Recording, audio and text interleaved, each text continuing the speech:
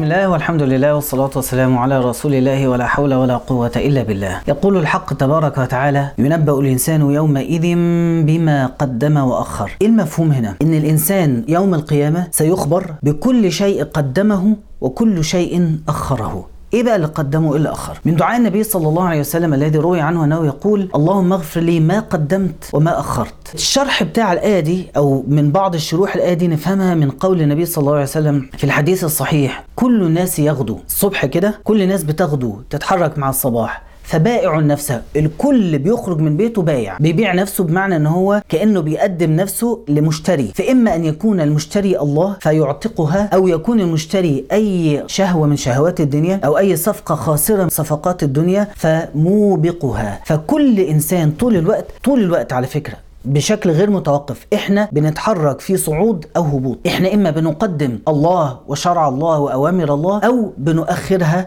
ونتبع هوانا. احنا طول الوقت الحركة دي لا تتوقف. النبي صلى الله عليه وسلم وصف هذا الوصف للمؤمن والكافر، للبر والفاجر، للطائع والعاصي. كل الناس بكل اختلافاتهم يغدو فبائع نفسه.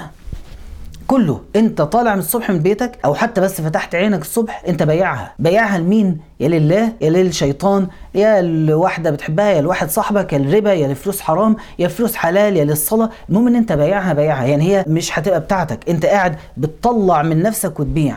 فهذا البيع والشراء فمعتقها او موبقها. ينبأ الإنسان بقى يومئذ بما قدم لله، وبما قدم الله فوق كل شيء، وبما أخر. فاللهم اغفر لي ما قدمت وما أخرت. الأمور اللي قدمت فيها هواية والأمور اللي أخرت فيها طاعة الله سبحانه وتعالى. الإمام ابن القيم يقول: فالعبد سائر لا واقف. طول الوقت حتى واحنا قاعد كده في مكانك وانت نايم على السرير انت سائر، انت قاعد بتتحرك. فالعبد سائر لا واقف، فإما إلى فوق وإما إلى أسفل، وإما إلى أمام وإما إلى وراء، وليس في الطبيعة وليس في الشريعة وقوف البتة. صح؟ احنا الارض وترى الجبال تحسبها جامدة وهي تمر مر السحاب.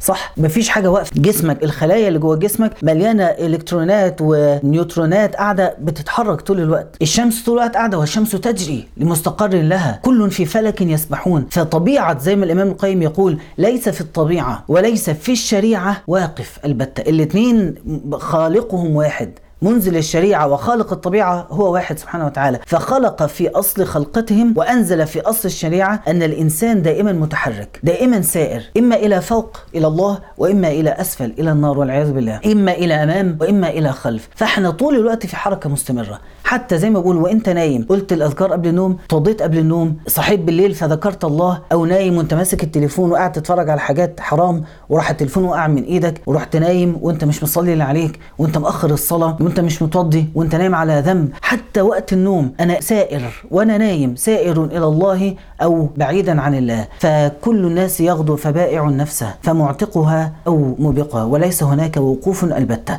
فأنت وأنا كلنا محتاجين نبص لأوقات الفراغ وأوقات السكون وأوقات اللي ما بنعملش حاجة. إحنا بنعمل حاجة. إيه بقى الحاجة اللي بنعملها دي؟ عايزين نعرف هي إيه ونروح نظبطها ونصلحها.